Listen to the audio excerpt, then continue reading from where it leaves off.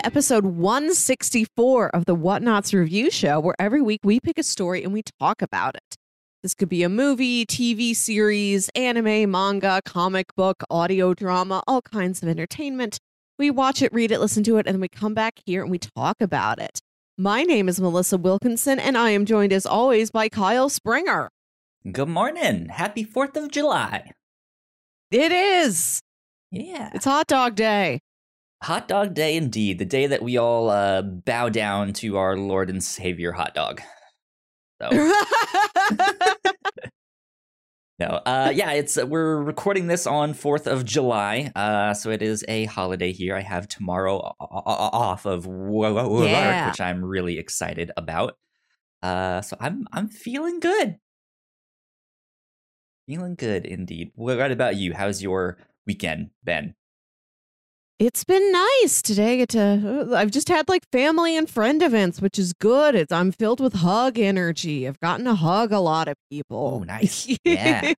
And like be outside. It's nice.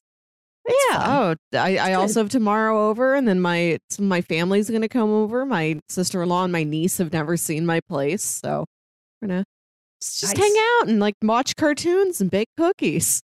Do things 4-year-olds like. That sounds, that's also what I do, so. Right. That's what I would do anyway. But cookies, I'll probably just buy the store-bought ones, but it's like I have cartoons and cookies, and that's me. Mm-hmm. That's what I do. Speaking of cookies, today's topic is we watched the Japanese live-action Netflix original show called Kantaro, the Sweet Tooth Salaryman, which is we absolutely watched it. We won't soon forget it. This is an absolute trip of a show about this guy who is obsessed with desserts. He runs a secret desserts blog that's very popular, but he publishes it under the pseudonym Sweets Night, so nobody knows who he is. And he takes this job at a publishing company where he goes out on sales visits to bookstores, and then he sneaks away to like eat a dessert while he's on the clock. And he's like, I have to be super good at my job so that nobody cares. Nobody suspects that I'm wasting time going out here eating a shaved ice. Yeah. He won't tell anyone his secret. He is the only one who knows. He is Sweets Night. Yeah. This, so how did you find this? That's what I want to know, because I had never heard of this. I had never seen this. And I don't watch a lot of foreign stuff, but there is enough of like, I want to see what Korean shows are out there, or what Japanese shows are out there. Or you watch more foreign stuff than the average person I talk to. Yeah. But I had never heard of this. So how did you stumble across this? I think I was at a party in like late 2019. It might have been like a Friendsgiving party, and somebody just mentioned it. I wish I could tell you where and who told me about it. Okay. I don't know anymore. Word of mouth. But like I put it in my back pocket, and I was going to do a set of live action Japanese pitches last year to celebrate when would have been the Tokyo Olympics, which I went ahead and did anyway, in its honor, in optimism for it. And we're coming up on that in a couple weeks, so I thought, let's bring this one back. I really hoped you would have picked this one last year. We watched Midnight Diner instead, which we both really liked, and I've just been waiting for the next time I can try and get Kantaro in here. Yeah, well, I had to pick this one this time. It sounded ridiculous. It sounded like I didn't really know what to expect, but it has the like Japanese shows sometimes have these names that, at least to us here in America, are a bit strange. Of like, why is this title so long and descriptive of this? And it's just like. I feel like if this was an American show, there'd be like a one-word title that is like encompassing of the whole thing, or it might be called like Sweets Night or something. Yeah, business is like sweet. That. Yeah. But it has the Kantaro, the Sweet Tooth Salaryman, and it's just, it seems joyous is I think a good way to say that. And so I had to pick this, but I had no expectations going in. I didn't know what this was going to be. And holy cow, Melissa, this was amazing. This show was a lot great. Of fun. This was so much fun. I didn't know what to expect. It's altogether cheesy and campy, and at the same time really well made. It's funny, it's dramatic, it's well acted, but it's also like a lower budget production. So yeah, it is cheesy and over the top and overly dramatic, and it's just this like perfect mix of, I don't know what this is that I'm watching, but I'm having so much fun. Yeah, I've never seen a show quite like this before. Like what I said earlier sounds like a sitcom premise.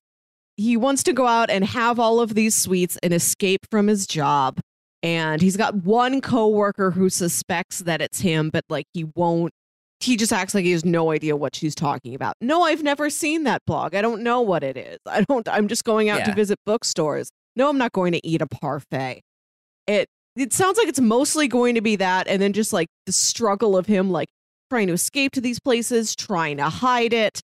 No, the sitcom portion of it is like half of it or less. The show is mostly he goes to a cafe based on a real cafe in Japan.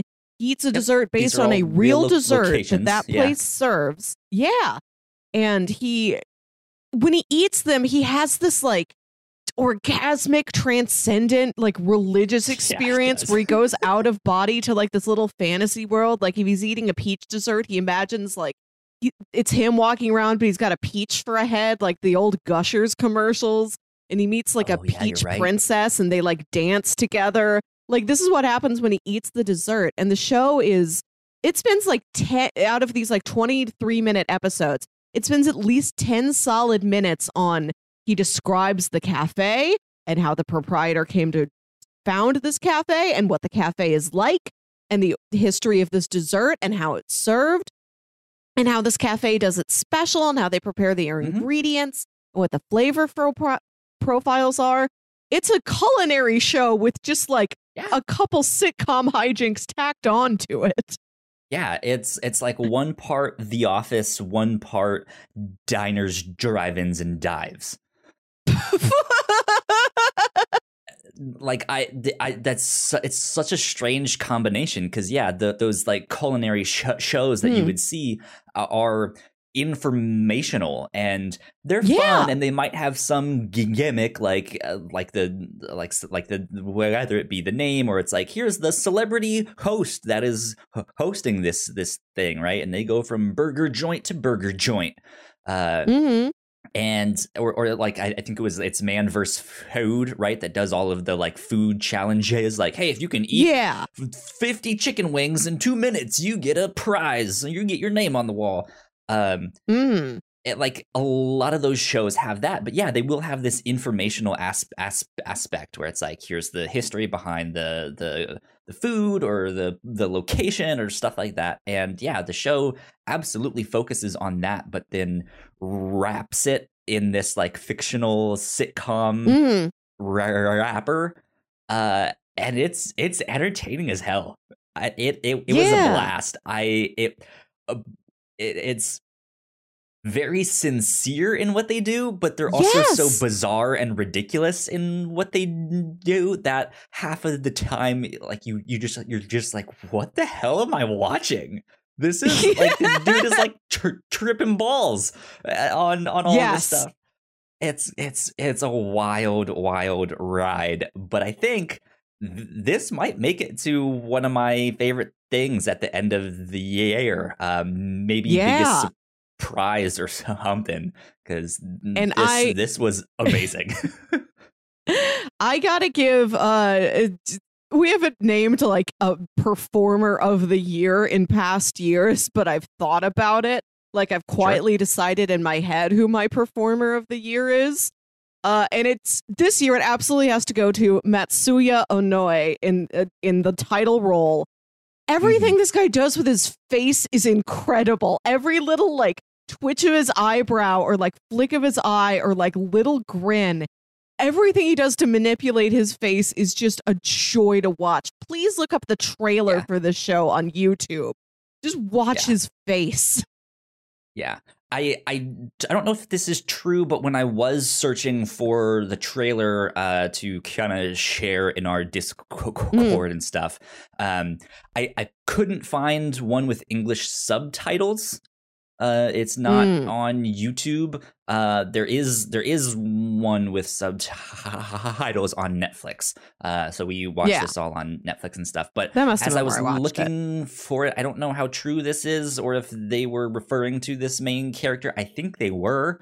But I from what I heard, he's so expressive with his face because he was in like stage acting or stuff like that. Like they recognized him from like a kabuki thing. Like, that's what he does. And that's why he's so like expressive with his face. That would give you that background for these like real big expressions that he has. Yeah. Absolutely. So yeah, we kind of mentioned what the synopsis was on this thing. He's a salaryman. He has a sweet tooth. His name is Kantaro. Kantaro, the sweet tooth salaryman. It really tells you everything they were going to get out of the show, but then you watch it and it's still like not what you're expecting. Yeah. And we see some of his coworkers and stuff, and we hear what they think of him. Sometimes we get a little bit of backstory and stuff like that. And it's a fascinating show. I highly recommend it. So go check it out. This was a good one indeed. With that, though, we will take a short break so we can do some housekeeping, and then we will get into spoilers and dive deeper into the show. So we will be right back. We put a lot of hard work into the shows that we make, and yes, we make multiple different shows here at The Whatnots, and we'd love it if you would check them all out.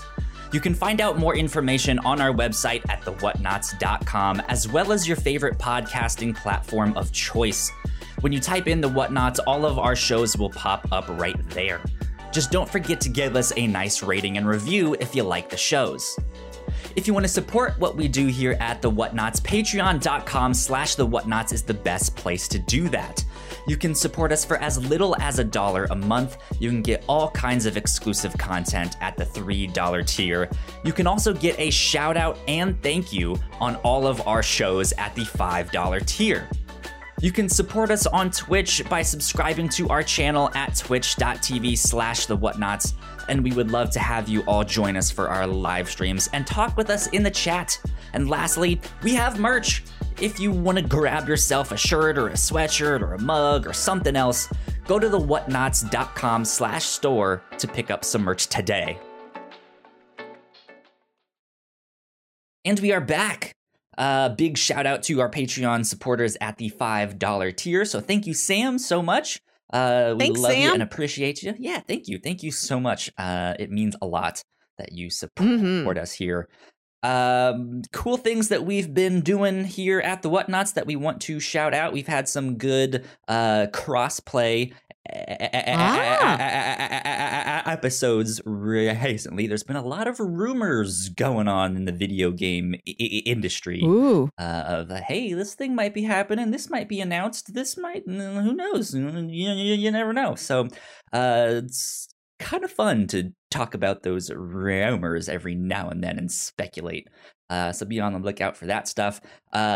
We are about to, well, let's say, I was going to say what we're going to do next week. I'll save that till the end of the show. But recently on the Captain's Log, we also did our trivia night. Don't forget about that one. That was like 2 weeks ago, but it's still a good one. Go check it out. That was a lot of so much fun.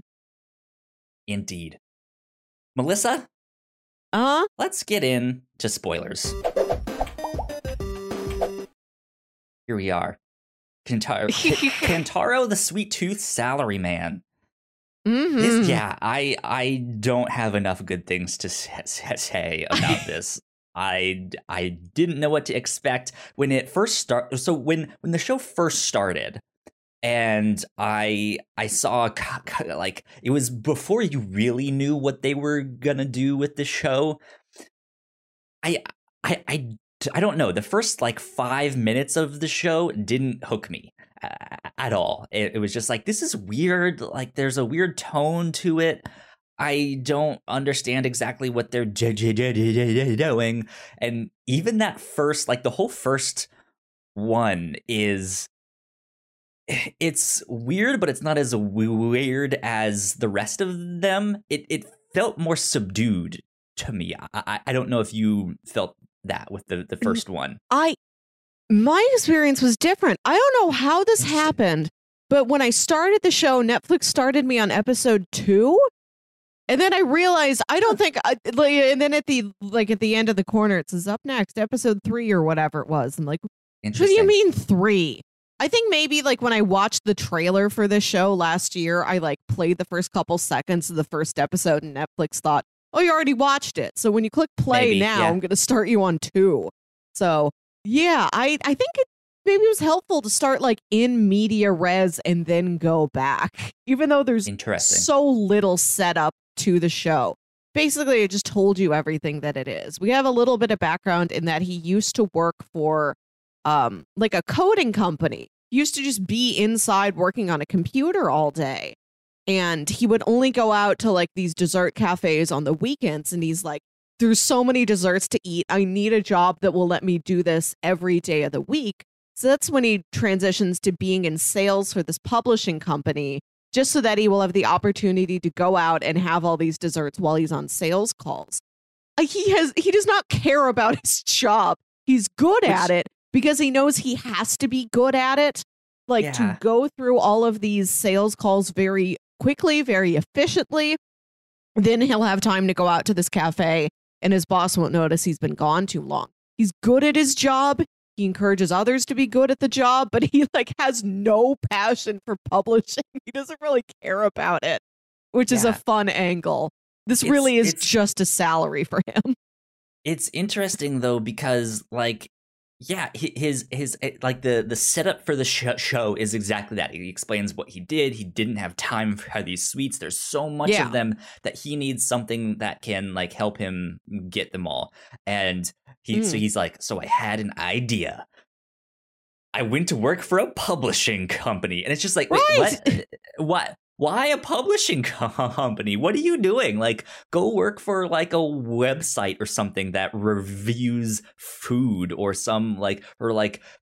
be a writer. Like, take out a loan somehow and write a book on all of the stuff, which gives you the excuse to like go there all day, like be there and like, I don't know. But he's just like, I'm going to work in an office.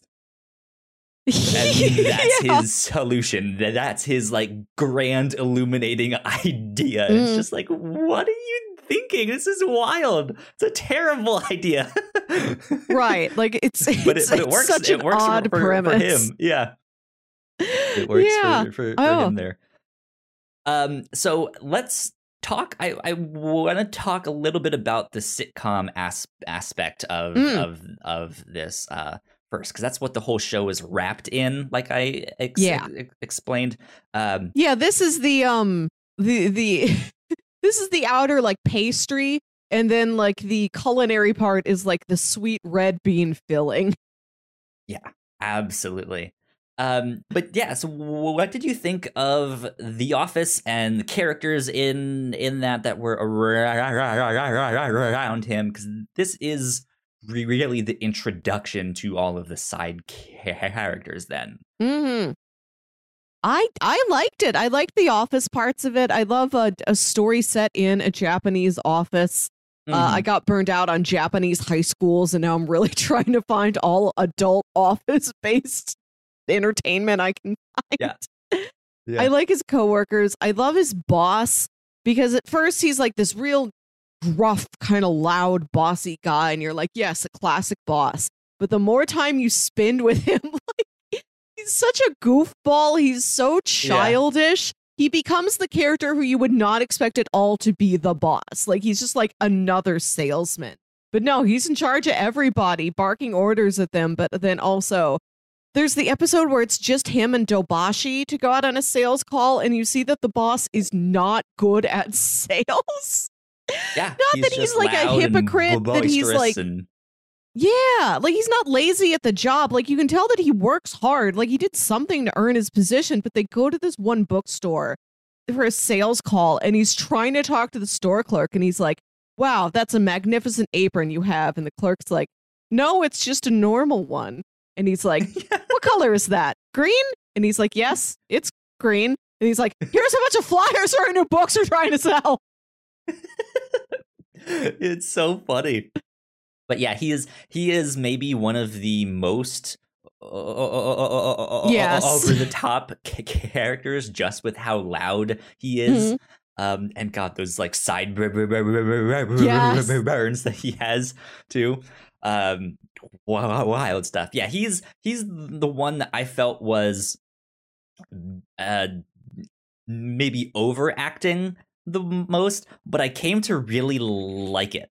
At first, I was just like, I don't really like that guy. I thought he doesn't really fit with the rest of the show, which seemed to be more subdued, at least in that setting. And then here he is, the like, you know, just yelling things and just but then by the end of the show, it's like, I like him. He's a good guy. He's endearing. I like when he's when it's like the late night episode and he gets Kantaro to come out on him on this like, you know, drunken Japanese businessman dinner, and they're going to go to somewhere else, and he's like, Kantaro, come with me. Like, he likes Kantaro. He wants his friend with him, and he's like, oh, you don't have to work. You don't have to work that hard. Come on, let's just go have a beer. Yeah, it's good. It's a lot of fun. But then, so we see his boss. We meet his boss. There's two coworkers who I wish we got more of. That seemed to be kind of the I don't want to say comedic relief, because they didn't really they weren't the comedic relief, but they could have been. Like, it seems like they were maybe intended to be that, but then they didn't really do much with them. But they're like these everyman kind of characters, just two more of the people that work there. They're not the best salesmen. I think they're more like online focused. And they just seem like normal people. This is their job. They enjoy it, but it's, you know, it might not be their favorite thing. But they do their job, and that's it. I think The Office really is well balanced. But I think The Office is well balanced, like a dish is, because you've got our main course, our primary ingredient, that's Kantaro. You've got the real strong flavor of the boss, and then you've got this real sharp, interesting, puzzling element in Dobashi. And then Sano and Yamaji are just like nice, just stable, neutral, just like that's the shortbread cookie that everything's added onto. Yeah, like I like that there were like all the people in the office were nice, they were charming, but not everyone was this huge character. Like, some of them just got to be a little bit more of the straight men in these scenarios, which was good. I'm glad that the entire show was not turned up to 10. Yeah. And then you get some like extra flavor sprinkles of like, here's this other salary man that works there. Those guys were great. Salesman. I love the episode where he's got the like young rookie following him around, and this guy was like a high school baseball hero, wanted to play, you know, professional baseball, couldn't get into it, had to just take a job to make money, and he's like really aggressive, not in an angry way, just like he's so intense. He is like this top athlete going in to like hit the final home run to like win the game or whatever. He approaches everything with this incredible intensity and energy. And when it's the boss first says, okay, you're going to go out with Kantaro for the day. Kantaro's going to tell you what to do. The guy turns around and bows at Kantaro so ferociously that he like bumps into him. Yeah, he hits his head right on his shoulder. The physical comedy in the show, when it does it, is really well done. Yeah, it's good. Yeah, so then we mentioned those two. We mentioned Dobashi. That's her name, right? Yeah. She is probably the other most important character in this, and I really liked her because she was the one. She wasn't loud and boisterous like the boss was, but she is also very obviously the one that is like, okay, this character is going to be turned up to 11, but it is the kind of character that is the like strong, silent, calculating and antagonist. She reminded me a lot of, from what little I've seen of this show, she reminded me of Aubrey Plaza in Parks and Rec. She's got that kind of stoicness to her. Yeah, she's like an anime villain is what it is what her character is. But so she is the one that suspects that Kantaro is Sweet's Knight. She is a fan of the blog, and she kind of notices this pattern that, hey, these foods that keep popping up on the blog are in the same locations that Kantaro is going on all his sales visits. So it's probably him. And so she keeps trying to be like, well, if he goes and gets this one thing, then I know it's him. Or if he she challenges him in multiple ways. And I liked her character a lot, but then they put a twist on her character that I really enjoyed. I thought was wonderful. So yeah, she seems to be this like vindictive antagonist, like, oh, I'm gonna get you, I'm gonna expose you, and the world is gonna know, like, oh, this is down with Kantaro, down with Sweet's Knight. And that's what it seems like at first. And then the first hint of the twist is this scene where she is trying to share these sweets with him to kind of trick him into eating something like right there, and then having some kind of reaction, and it's like, haha, I knew it for this.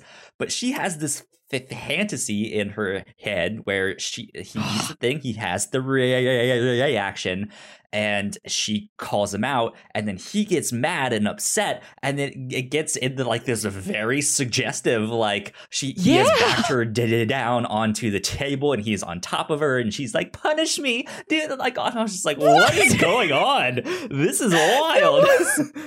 Fascinating. Yeah, I and he gives off none of those vibes. He's so completely like stoic and focused on business and no chit chat and like no socialization. Like, he's polite to others, but he, this is not a guy you make conversation with in the office. He has no personal interest in you. I like that her fantasy is not just like, we're going to connect over this dessert thing and maybe we'll have a relationship. Like, specifically, she's like, I want him to dominate. Right, it does tell you a lot about her character. Yeah. Right. There was an interesting addition. It really was. And so there's that scene, and then there's another scene where something similar happens. And both of them, like, she doesn't even care that her whole fantasy is there in the office with other people around them. Like, it's They're even never more anywhere else here than you think. Yeah, right. It's in the office. There's other people there. They're watching, or they're minding their own business. But she just like she's so like it's at first, like, when it happened the first time, I didn't pick up on it, except for the fact it's like, oh, she's probably just like a horny character. I don't, is that going to be a thing for her? Who knows? But then they make it very, very clear down the road that she's not only a fan of the blog. I think, did they mention that she had her own or no? I'm not sure, she has an account. Follows the blog. Yes, right. she calls herself Sweets Princess, and she comments on the blog, and she will like give him clues like, oh, if you really like this dessert, what you ought to do is go here. And then she'll wait and see if like, is there an update from the blog where he did go there? Is he listening to me? And did Kantaro have a sales visit scheduled that place that day? Because he always updates the blog like immediately after he leaves the restaurant. And I think he knows Dobashi is kind of onto him about this. And he never thinks, oh, I'll just write about it and then cue that post for tomorrow week. Or like, next week. Like, he not only write immediately after you leave the restaurant, sure. You don't have to post immediately after you write it. This entire show would have all its problems solved if he just cued his posts. Exactly. That's all it takes. But no, so they make it clear that she like has this crush on him.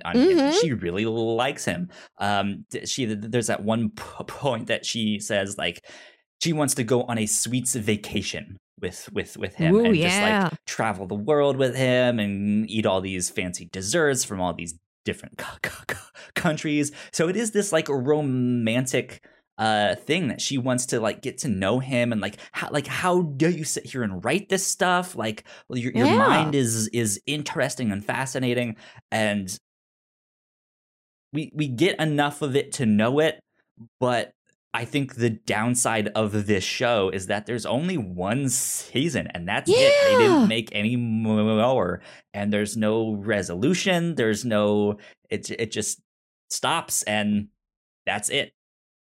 Right, because I was expecting what I was expecting the show to do was for him to be found out, and his boss isn't mad, or like is only mad for a little bit, but then says, if you've been spending your time writing this blog, and he takes a look at it, he's like, this is great content. Let's just make this our hottest new book. What a story behind the creation of this book. We'll certainly be able to sell this to all of our bookstores. No, the show just ends with just going. Like, oh, it's a real busy week at the office. Can I get away for this one special seasonal dessert? Ah, yes, I could. And he comes back, and Dobashi's like, so, I see you went to this district today, and then the blog updated with this dessert. Like, she finally like comes out and says, is this you? And he's like, I don't know what you're talking about. Please don't chit chat at work. Please bring the snack that I brought home to the office and then just get back to work. And he's like, you'll never know. And it's not even like a wink, like, I know that you know, and I'm telling you that I know that you know, but we have to keep up this facade for the office. There's not even anything like that. It's sort of unclear. He has, in the final episode where he eats this dessert, and like he goes there because she had left a comment on his blog. So he is starting to suspect that that might be her. And he eats the dessert. When he goes into his fantasy, they like, she's there. Like, she's there. And like, they don't have this in real life. Purely in his head, he like has this connective moment with her. And they like turn into like their heads are chestnuts, and then they dance together, which is how the show displays love. It's so strange. It's so weird. Like he's admitted to himself that like he likes her, but like he's never going to say it out loud. But it's also not like clear enough that that's the point of the thing. Like he never says that. I know I like her, but I can never say it out loud. He just doesn't. And so you don't know like, what's your angle here? Like, how do you really feel about this situation? It just stops. Yeah, it's a fascinating situation and stuff like that. And then it's not just it's mainly her that is like trying to expose him, but they also have an episode where he meets I don't know if it's a spoof or if it is the actual person that. So this whole show is based off of a manga. And I from what I can tell, it's not available here in the United States. It's not available in English. There might be some fan translations out there, but I don't know how you guys feel about all of that stuff. But yeah, there's an episode where he meets this manga creator, which is at the very least meant to be like a spoof of the creator that makes this manga. And again, I don't know if that it was actually him or not, or if this is just a spoof. But yeah, he gets this idea to make the manga Kantaro, the Sweet Salaryman, but it's its own like name. Yeah. And then he starts like sending pictures of his manga to the office, and the boss is sitting there like, what the hell is this? Like, this was addressed to you, Kantaro. Like, why do we have this picture of you as like half man, half horse eating sweets and stuff like that? And so he's just like, oh no, they're gonna find out that I like to eat all of these sweets. And yeah, he just has all of these experiences of like, don't tell anyone, like all of this stuff. Like he gets caught by one of the salesmen, and he's just sitting there like taking 1,000 pictures of him like orgasming as he eats this parfait. And he's just like, don't share those with anyone. But then God, there's the like, we could talk for like a whole hour and a half on these characters because they're all wonderful. They're all amazing. I loved that salesman who was into the workouts and stuff. Great character. Great. So good. I loved him. All the side characters were real entertaining. I have to say, this show had a joke that I'm shocked. He looks up and he's like right there. That's so great. Funny. Oh my God! There's a joke in the episode There's a joke in the episode with the baseball player that like I'm shocked I've never encountered. Like in most episodes, I don't think it's all of them, but in most of them, Kantaro thinks on some philosophical quote from like some historical figure, and he thinks about how that like applies to his day and his journey and trying to get these always sweets. Completely wrong how it applies, but he's so confident. He's like, Friedrich Nietzsche once said something. That means that if I enjoy sweets, that I can live a full happy life. And then they'll have like a picture of Nietzsche there being like, that's not what I meant. Like I forget the exact quote for the episode where he has to take this like baseball player, a young rookie around, but it's something about how like you have to go through hard times to then achieve good times. There, like you have to go through hell to get to the space where you're at heaven. And so that's what Kantaro's like, okay, I have to really put my effort into this work and then I can relax for sweets. And he's trying to tell this kid, like, you put the work into this job and then you can have time for like playing baseball and getting better at it. Maybe you could join the professionals or whatever. And he tells this kid, go to hell. Like, not as an insult, just like as advice. You have to go through a hellish time to like be better. He says, go to hell. And then he turns and he walks away and his narration says, now that I've sent the boy to hell, go to this cafe or whatever. I've never seen anybody treat the phrase go to hell as like, now I've done it and he's there. Like, I made it happen by saying that sentence. I mean, that's kind of what it implies, but it's become so commonplace that it's just he has the power to do that. As soon as he says the words, he has condemned the boy. But he is in hell. There he is. It's that, but it's also the hero's journey, right? Where they have to go through hell to like come out on top and stuff like that. So it's just it's great. There's a bunch of like references and Easter eggs and spoofs and knockoffs. They do a castle in the sky knockoff. I love that. There was another one that I caught. It was 24. They did part of an episode like it was 24. And that one was great. That was wonderful. I'm sure there's some in there that I didn't catch because I just don't know what they're referencing. But then one of the books that they're publishing is a spoof on Akira, the manga, which I have a poster there it is. For. Right there. And it's some hot new manga that they're publishing named, I believe it was Akiko. was the name of it. Akito or something like that. Yeah. Something like that. Yeah. And then they go to a signing where the mangaka will be there. And it's a spoof on his name too. It was like Katsushiro Potomo or something like that. It's just like, this is like, it's blatantly Akira. This is so funny though. This is my legally separate Bonnick the Hedgehog. Right, yeah. The last character that we need to talk about is his mom, Kantaro's mom. Oh my god. This was amazing. She was wild. So this throughout the entire show, there's so much sexual innuendo.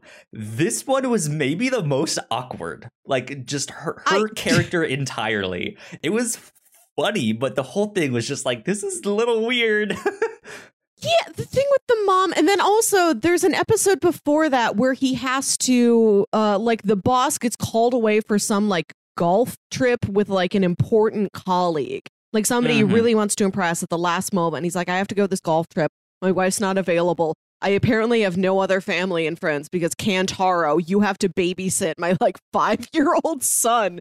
And there's some real funny bits in it. Like the fact that Kantaro presents the child with his business card. Right, yeah. And the fact that the kid's sitting there with crayons, but every time you really look at what he's doing, he's just coloring an entire page blue or red or green. He's not drawing anything. He's just coloring it.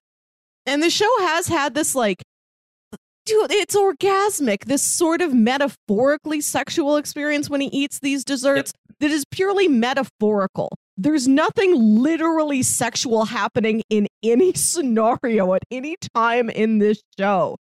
But when he's babysitting this kid and the kid's being a real brat.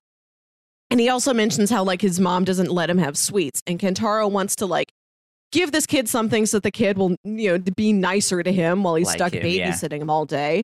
And also he doesn't want this kid to, like, have the life he led. Like, he wants to, like, give him sweets because he prizes sweets so much. He thinks that's such a good thing for kids, for anybody to have.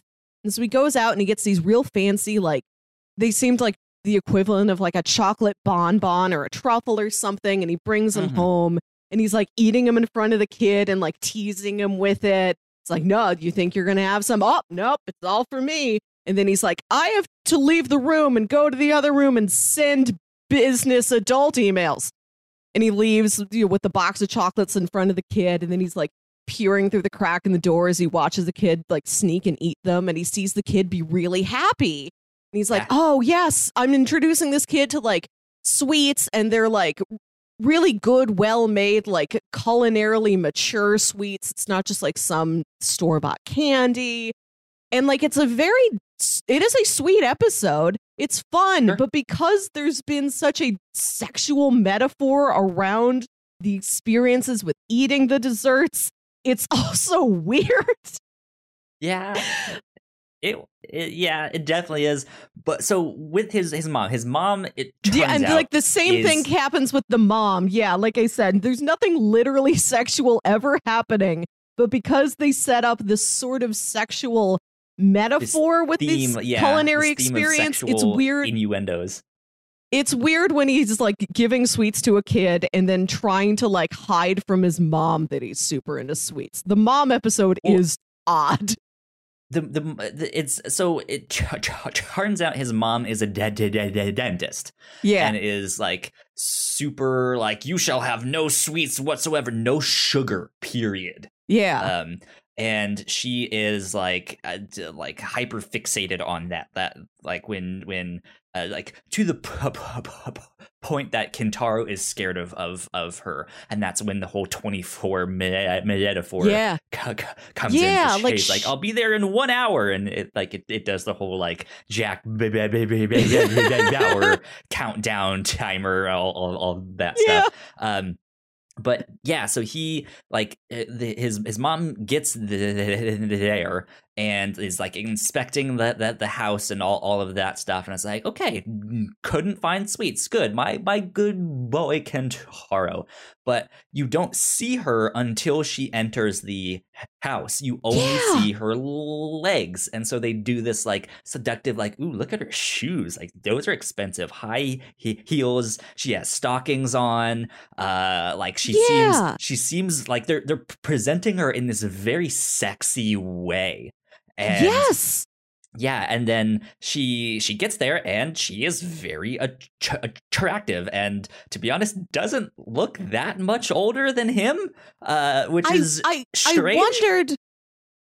You're right. She is introduced the way that like the show would introduce like an old girlfriend or something, a love interest. Femme fatale. Yeah. Exactly. Yes, femme fatale. She feels sexy and threatening. I'm wondering if this is some joke that we're missing because we've never seen this actress before. Maybe she's, and like you don't see her face. You only hear her voice and like you see her like the other side of her head, or like you see her legs or her hands or something. You don't see her face until Kantaro opens the door to greet her.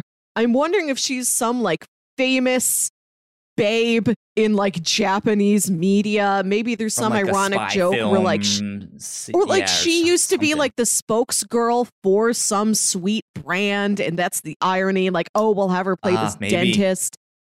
I don't know. Like, I figured there must be some in joke about this actress that I'm not getting. Yeah. But so there is that. She's introduced in this really sexy way, and then Kentaro's plan is to basically make her fall asleep, which I thought was really funny, and that once she's asleep, he can eat the sweets that he has in this like hidden secret compartment with like with dry steam ice and smoke. Yeah, dry. It's so good. But so he starts to eat this thing, and he's the food that he eats is in eclair. And he has a chocolate one and like a caramel one. And he eats these things, and he's getting like right on top of her to eat this thing. And be like, ha, mom, I can eat this and you can't do anything about it because you're sound asleep. And he's putting this thing in his mouth like right in front of her. And he's like inches from her face.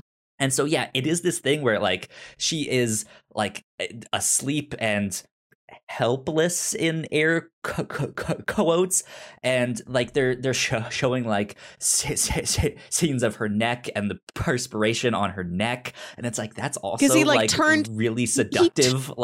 He turned the heat up in the apartment to like make her sleepy. Yeah, that's what that's from. Yeah. And she does keep like softly moaning while he's doing this. It's the whole thing is really strange. But then, of course, he's eating these eclairs, which are very phallic in the way that they look. And so he has that. He has that. And then when he has his like fantasy scene, he's then like feeding this thing to his mom in it. The whole thing is just like, what is going on? This is weird.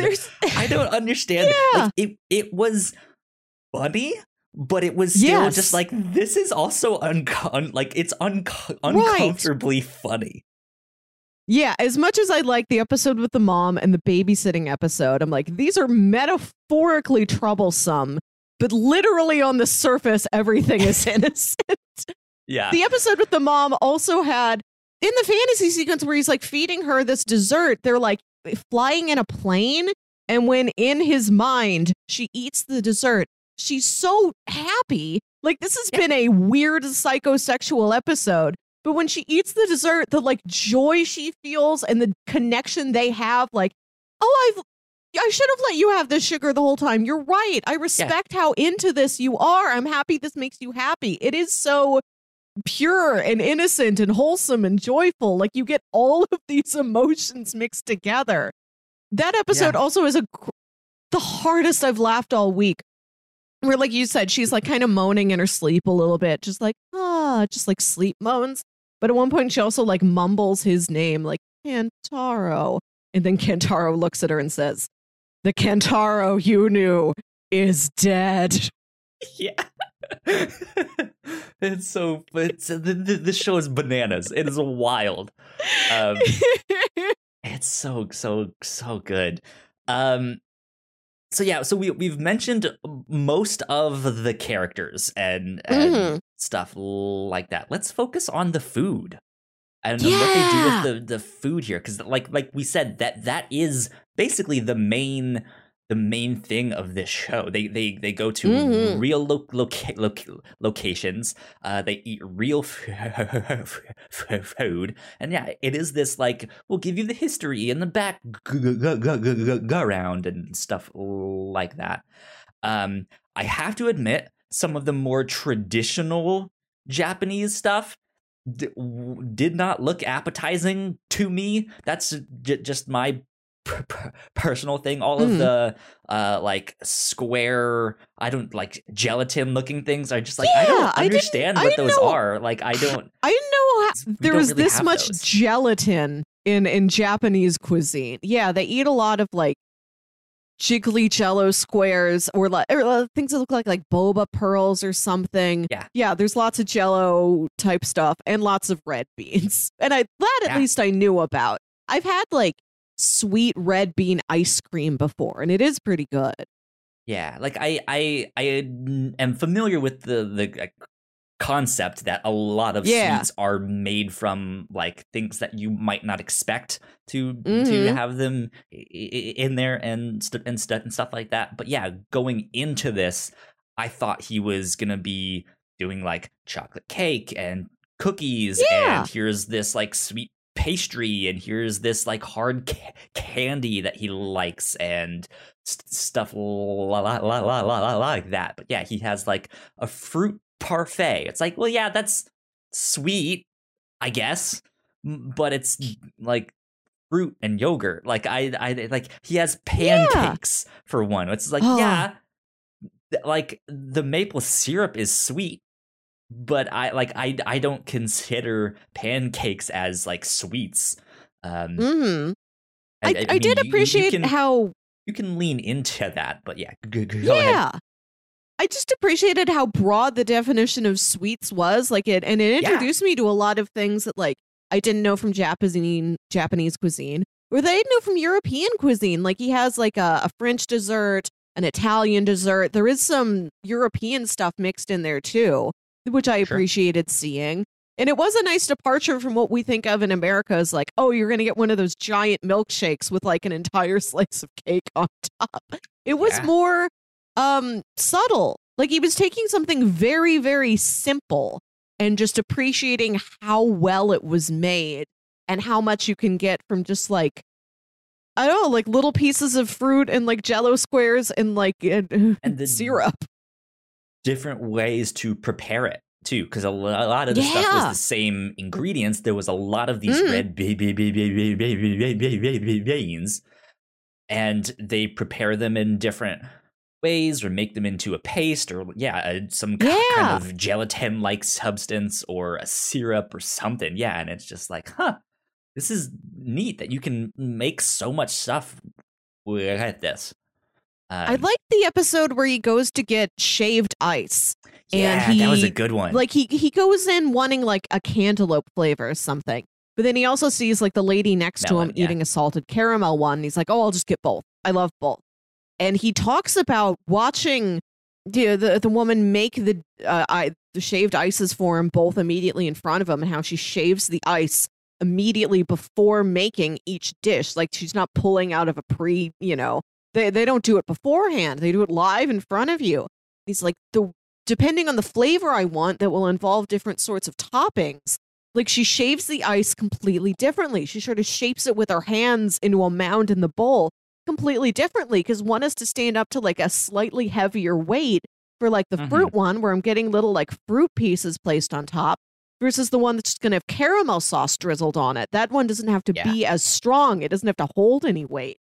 That was amazing attention to detail. Yeah, this show is great. So affectionate and like sincere and loving and just in absolute awe of the people who make the desserts, which wasn't something I was expecting. I thought we were just going to get this guy sneaking away to like eat a pile of donuts. And then he'd have to like wipe jelly off of his face before he goes back into the office.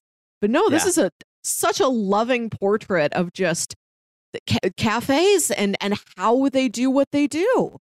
Mm-hmm. Yeah, I liked the shaved ice one. That one I think was the one that I was impressed with the presentation of the dessert. I've never seen shaved ice like that before. Like I've seen like snow cones and Italian ice, which is similar, but it's not the same.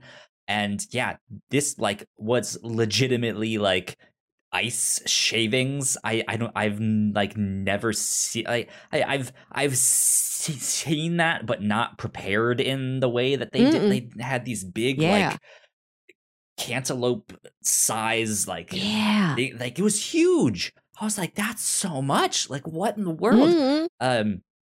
Yeah, and he has to eat two of them, and he completely forgot about his second one. He was about to leave, and they're like, here's your second one. He's just like, oh, I forgot. I have a second one. He was so happy. But yeah, so then like when he eats this, or as he's like waiting for the food to be prepared, that's when he's like watching them and going into detail about like, this is how they make it. This is all the love and attention to detail that they put in these sweets. And yeah, there was the, I guess, episode 2, I think it was, maybe it was the first one, but there is that one where he was like almost literally that's most orgasming. of them.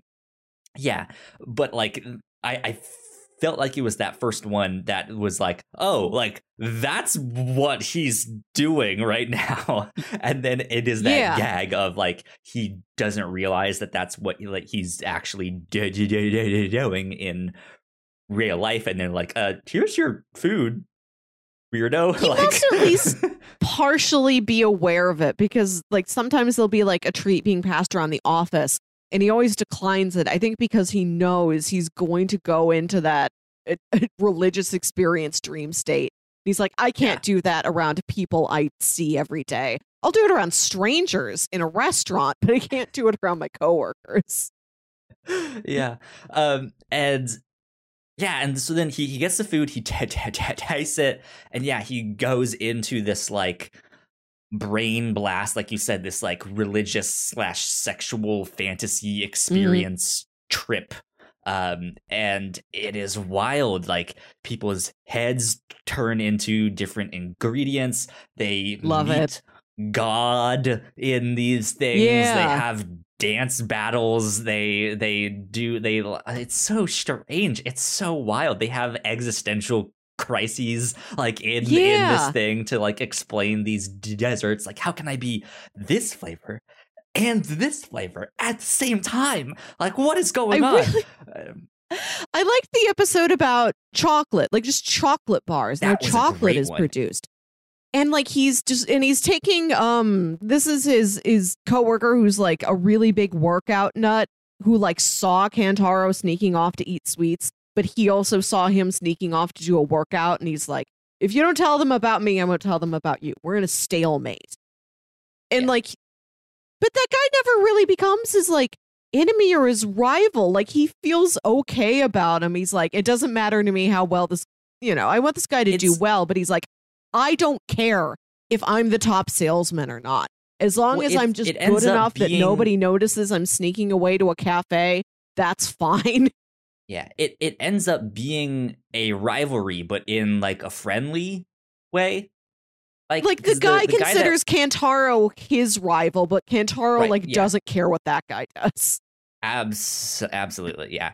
But yeah, but he takes him to the chocolate one was a great one, because he just like on the surface it looks like they're just getting this chocolate bar, but I loved the idea of that like chocolate cafe that they went to. That was amazing. I would love to go to something like that, because they make the chocolate bar for you right there. Like, it's a made to order chocolate bar, and they have so many different styles. Like they also have like chocolate drinks and chocolate that tastes like fruit and stuff like this, but they use like the same ingredients. It's just like how you prepare it, and they don't put all these extra like chemicals and stuff in or to like bring this stuff out. It's just like, here's these like 4 things and we just mix them in different ways and they come out radically different. And like he takes this coworker there to like just sort of give him some sort of advice. Like Kantaro, the show is about sweets, but it's not really until the final episode where they address like how sweet is Kantaro as a person.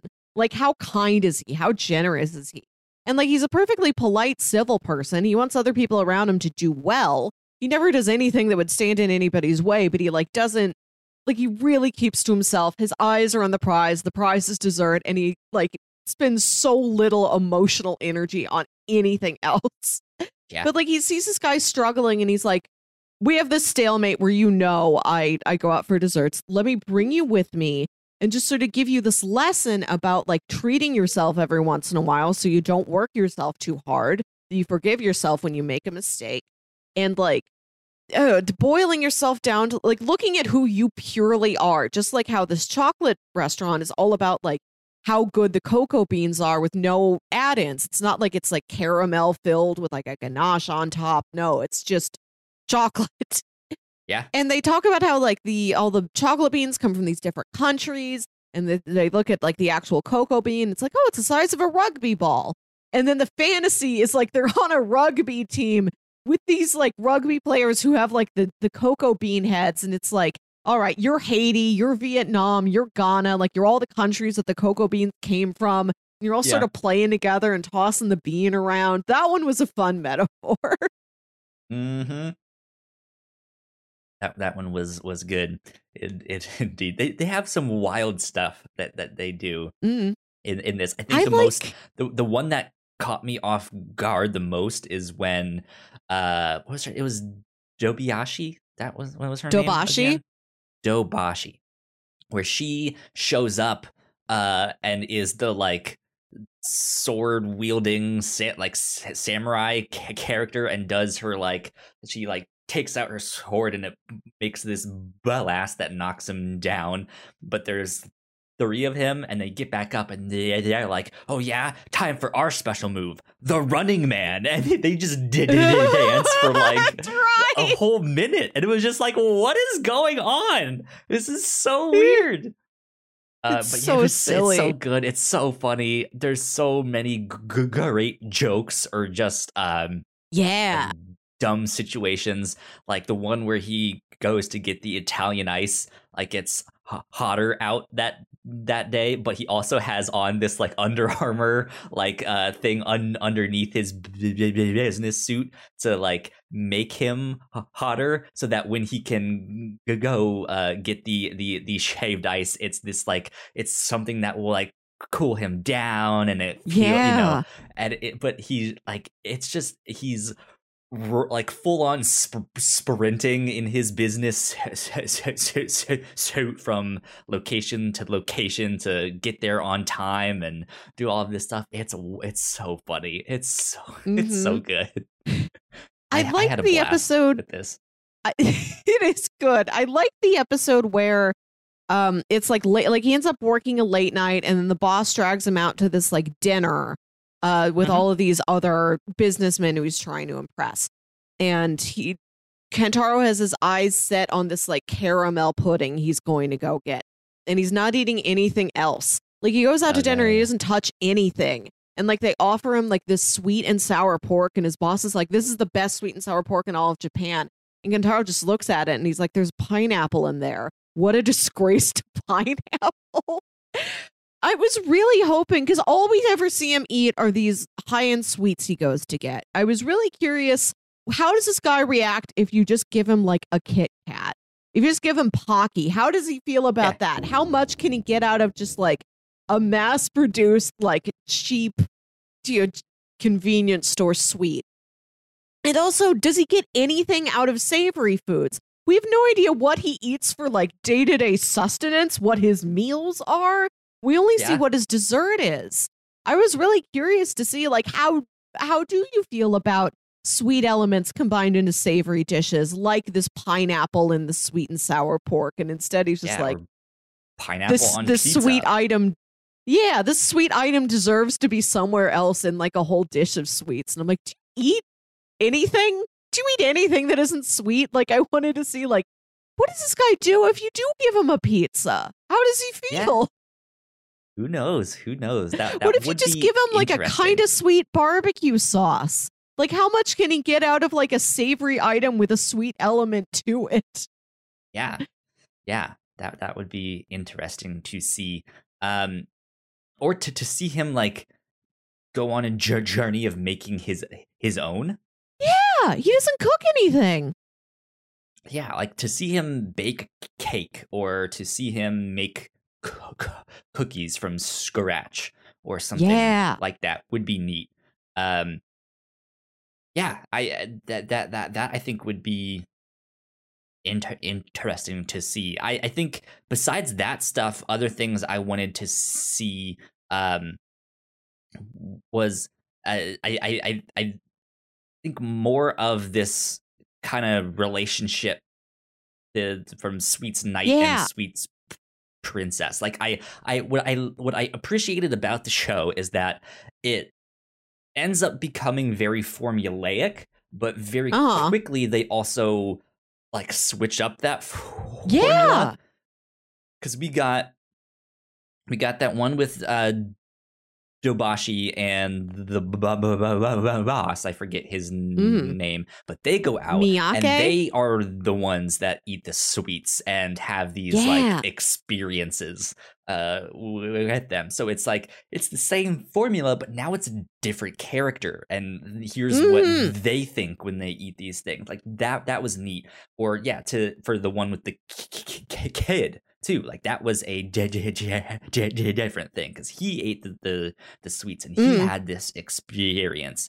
So I liked when they switched it up like that.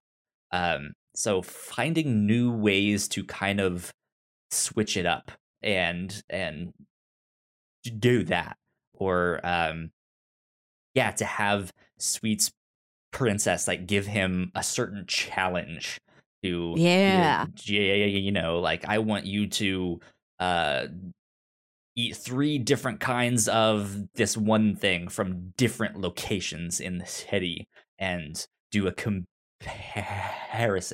on them instead of just like here's this one thing and here's all the good things about this one thing. Just like more experience. Like it stinks that there is not more of this show because it's so good. It could go so many places. Like he when he goes to these cafes, it seems like he's already familiar with them, but it seems like they never recognize him. It seems like you would remember this guy coming in and just like having a complete experience over eating like a Mont Blanc or something. Yeah. I would have liked to have seen like, are there places he frequents? Do people like, does anybody besides Dobashi suspect that that's him? Or does he go into a restaurant and he sees like, oh, they printed out my blog post from when I was here last time, and it's up there with like their critical awards. Like, what does he think? Is he having an impact on the culinary scene in Japan sweets making? Do people go to his blog? It seems like it might be popular, but we don't really get a sense of like that it's fairly well known. Yeah.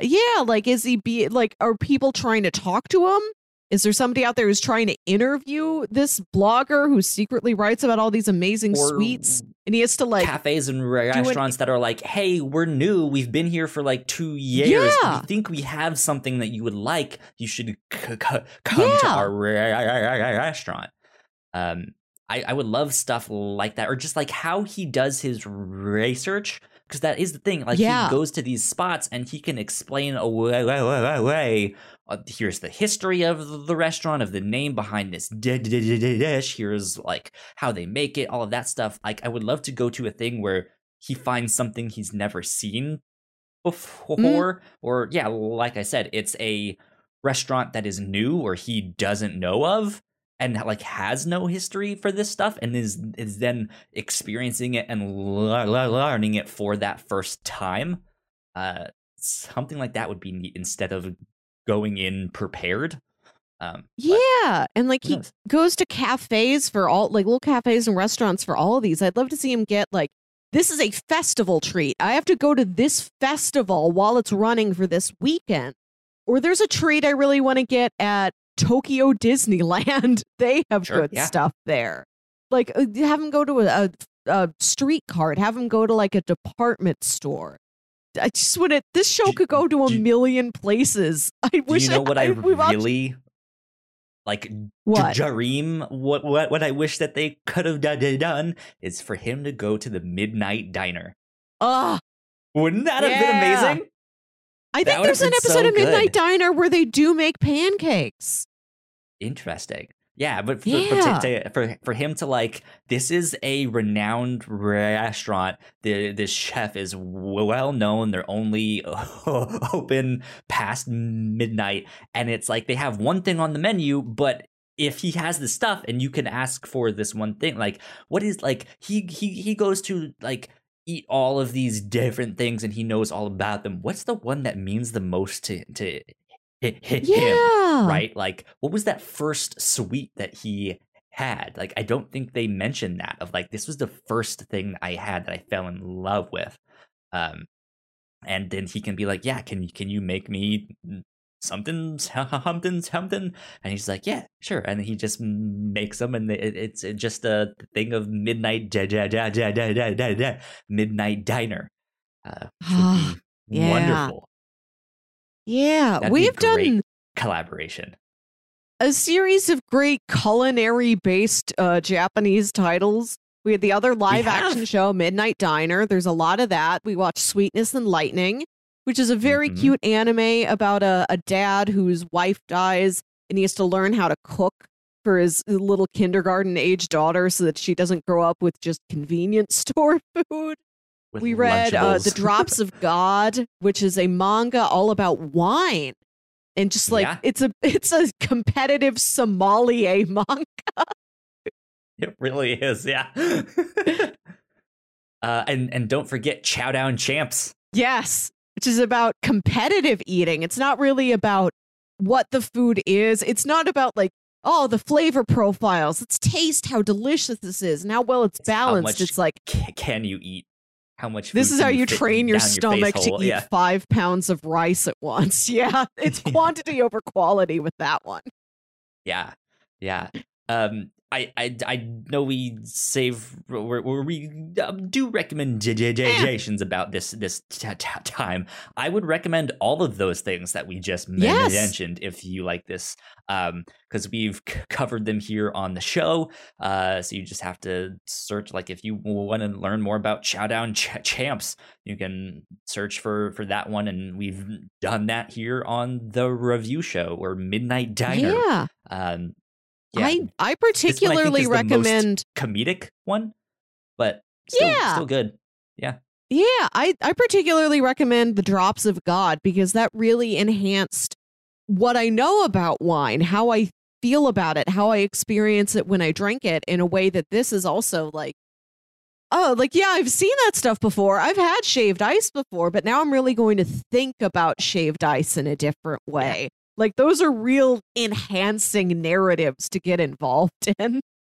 Absolutely. Yeah. I don't know if I have many other recommendations outside of that, unless you go the sitcom route, which I mean, sure, there could be some recommendations in there, like The Office, but it's also just like, but that's also just not what this show is. Like, I have a recommendation.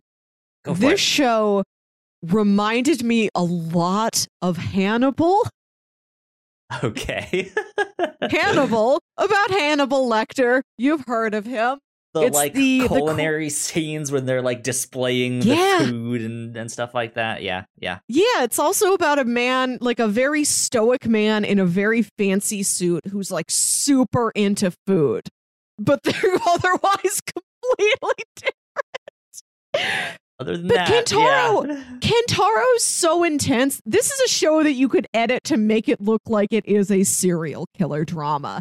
In the episode where his mom comes over, he's like, I don't have time to eat any eclairs. I need a sweets fix. So he pulls out this like lip gloss that's basically just like sugar jelly. One of the funniest things of the whole show. And he smears it all over his mouth and then like licks his lips. Off his chin. Yeah. It's so funny and so creepy if you put it in any other context. That whole episode, you could, where he's like staring down at his mom while he menacingly eats an eclair. Yeah, this guy and Hannibal could be great friends. I don't know how you would put human body parts into a dessert, but those two could figure it out together. Man. And from the creator of Hannibal, also by Brian Fuller, there's the TV show Pushing Daisies.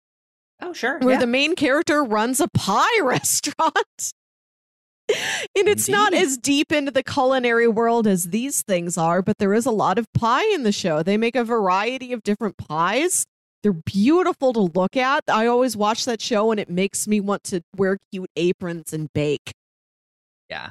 I would love to see some kind of American spin on this, like a Food Network show, but it's like starring Bobby Flay or whoever the new hot chef is now, right? Like starring them, but it is like again, like put in this container of a sitcom.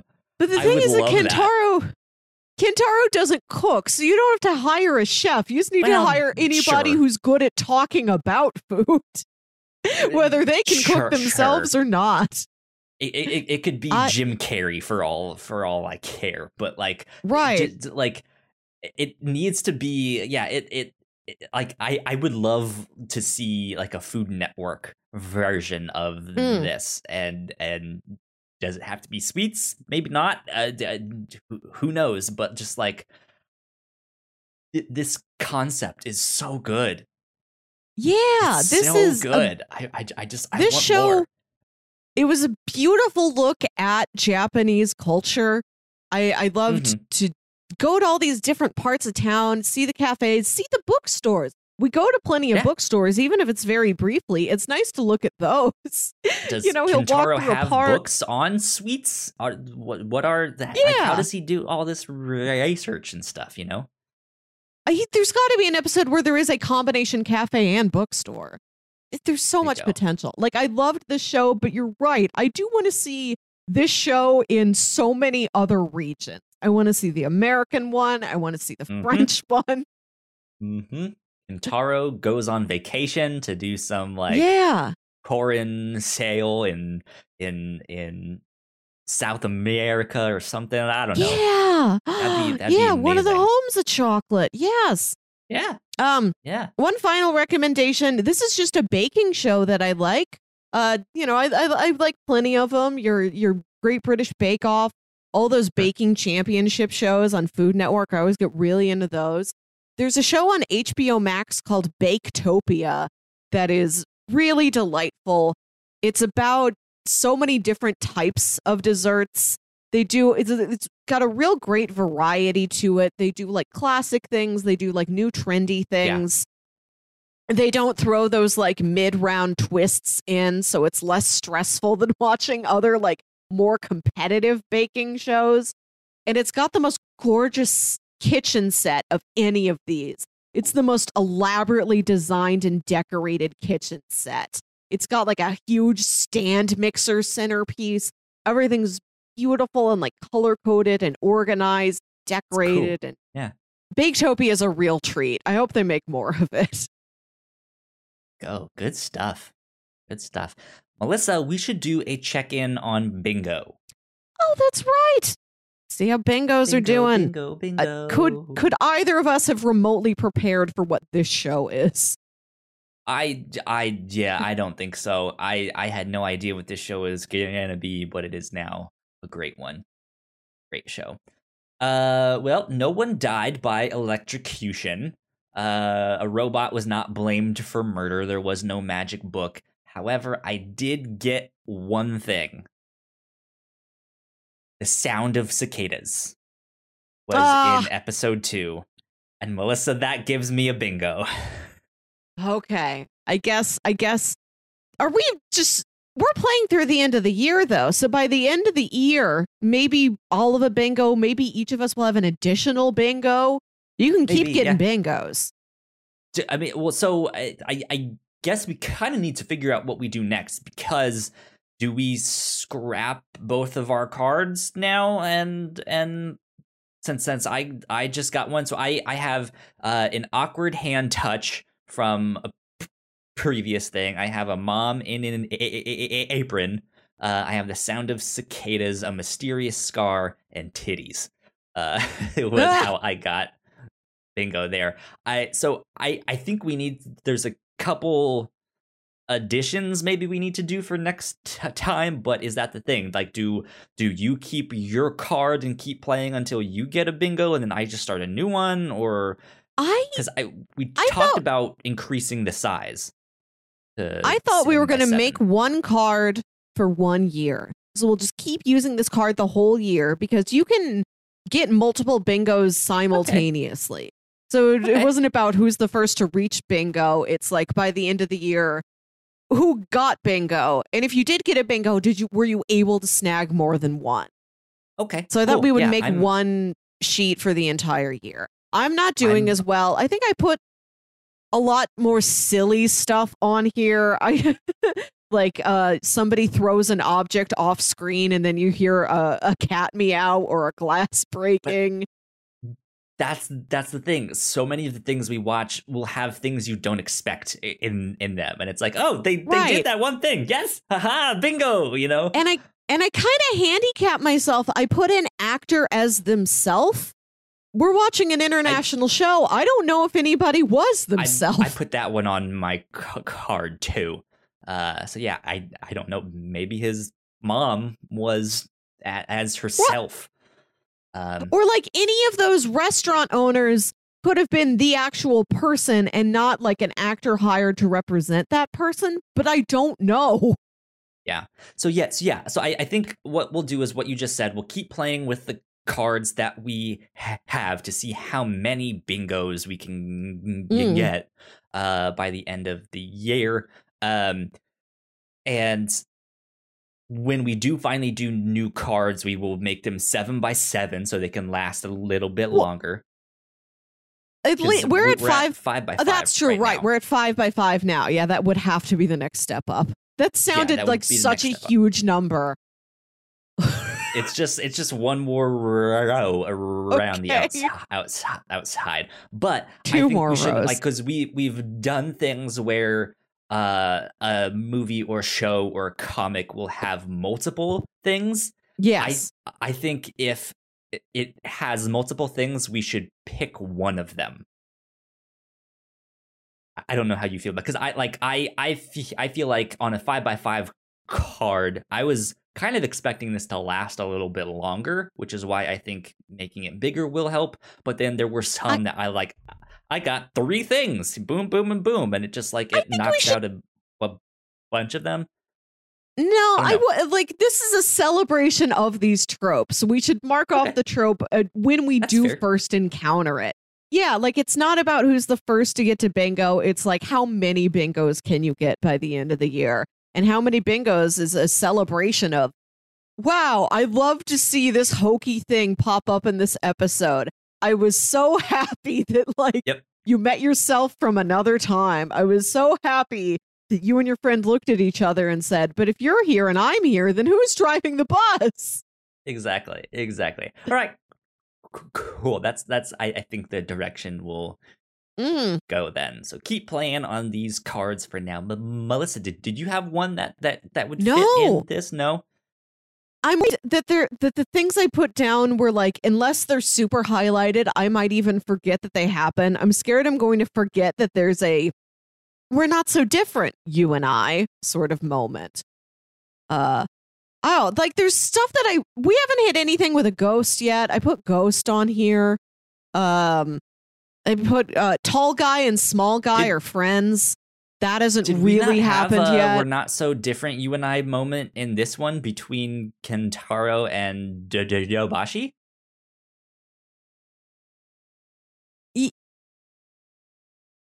Yes, but they never like overtly talk to each other about it. It's all like super subtextual and like I think he knows what I'm talking about, but he won't admit it.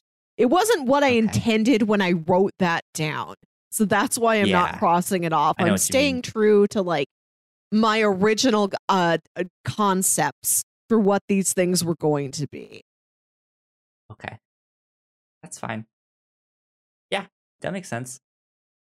Makes sense. I to be honest, if there was like a season 2 of this, you might have gotten no time to eat breakfast. But, a favorite of mine. And I wrote down, why are you telling me this? But which kind of happens in this show. But I meant it as like somebody just certain like a character just drops a lot of their backstory on you at once, and you're like, why are you telling me this? Or it has their big like villain monologue. Yeah, just like I meant it to be in situations of exposition, and we don't get that context in this show. Yeah. I agree on that one. Okay, I guess that's bingo then. So I'm on the board with one bingo. One bing. BINGO. Okay. Oh, there's that. We did our recommendations. That means talk about next week. Yeah, this is normally Melissa, when pitches would go in the episode. We're shuffling things around. We're playing jazz with it. Kyle's going on vacation in a couple weeks for a while. Woo-hoo. So we do our monthly check-ins with a continuing ongoing series. Just last weekend, we recorded our end of the month episode on season 2 of Dark. And so we didn't want to prolong that over Kyle's vacation. We just moved it up and we're doing it next week. So yeah, Kantaro was this 1 week break in between 2 seasons of a show named and very much Dark. This was a sweet little treat in the middle of time travel traumas.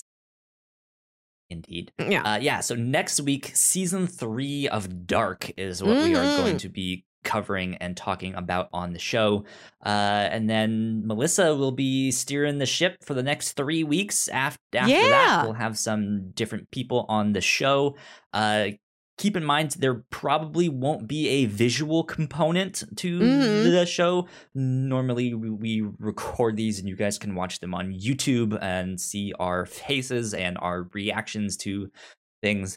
But yeah, there probably won't be a visual component to those 3 when I am gone. But when I get back, we'll be back in full force. So yeah, next week, Dark season 3. Get excited for that. It's gonna be a good one. So there you go. Yeah. There you go. That's what we'll be up to this next week. Melissa, where can the people find you on the internet?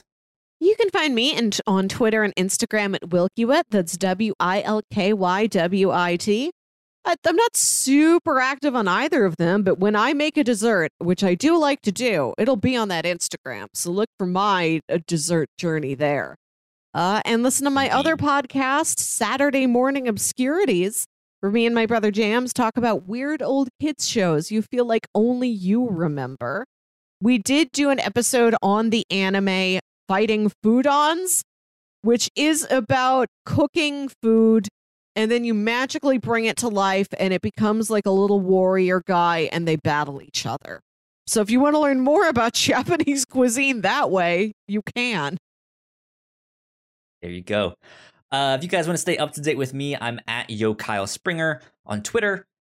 You guys want to stay up to date with all of the stuff that we do here at The Whatnots and all of our different shows, we are at The Whatnots on Twitter. So go like, share, subscribe, do all of that stuff. Yeah, that about wraps us up, though, for number 164, I believe, is what this one is of The Whatnots review show. Thank you all for checking this out. We will be back next week. Bye. Bye.